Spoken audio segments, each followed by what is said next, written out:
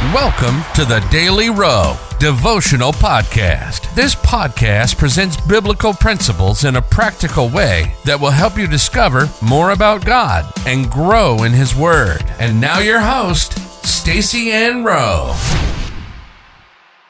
Welcome again, friends, to another daily devotional. Today we focus on the topic, never renege on your responsibility to praise God. The Bible verse comes to us from Psalm 107, verse 8. Oh, that men would praise the Lord for His goodness and for His wonderful works to the children of men. Despite all that God has done, some may choose not to praise the Lord. The children of Israel made that mistake at various points in their history, and it cost them dearly.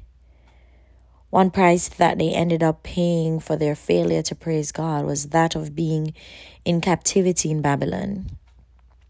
Seeing what had befallen them and God's goodness in bringing them back from captivity, the psalmist of Psalm 107 made a passionate plea for those who had returned to not make the same mistakes of the past. Therefore, he challenged them to praise the Lord when he said, "Oh, that men would praise the Lord." What he was saying was never again renege on your responsibility to praise God. Whatever is going on around us, God should still be praised. That was not something that the Israelites had mastered. There are two reasons highlighted by the psalmist as to why God should be praised. The first reason given for praising God is for His goodness. That is synonymous with praising God for who He is.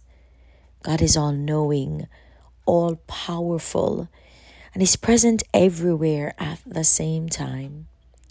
Recognition of these attributes of God, plus others, should cause praise to flow naturally out of us towards God. The second reason we should praise God is for what He has done. In alluding to this, the psalmist said men should praise God for His wonderful works to the children of men. When we think about all that God has done for us, how can we not praise Him? See it as your responsibility to praise God, despite the other responsibilities you may attend to or you must attend to. Life application.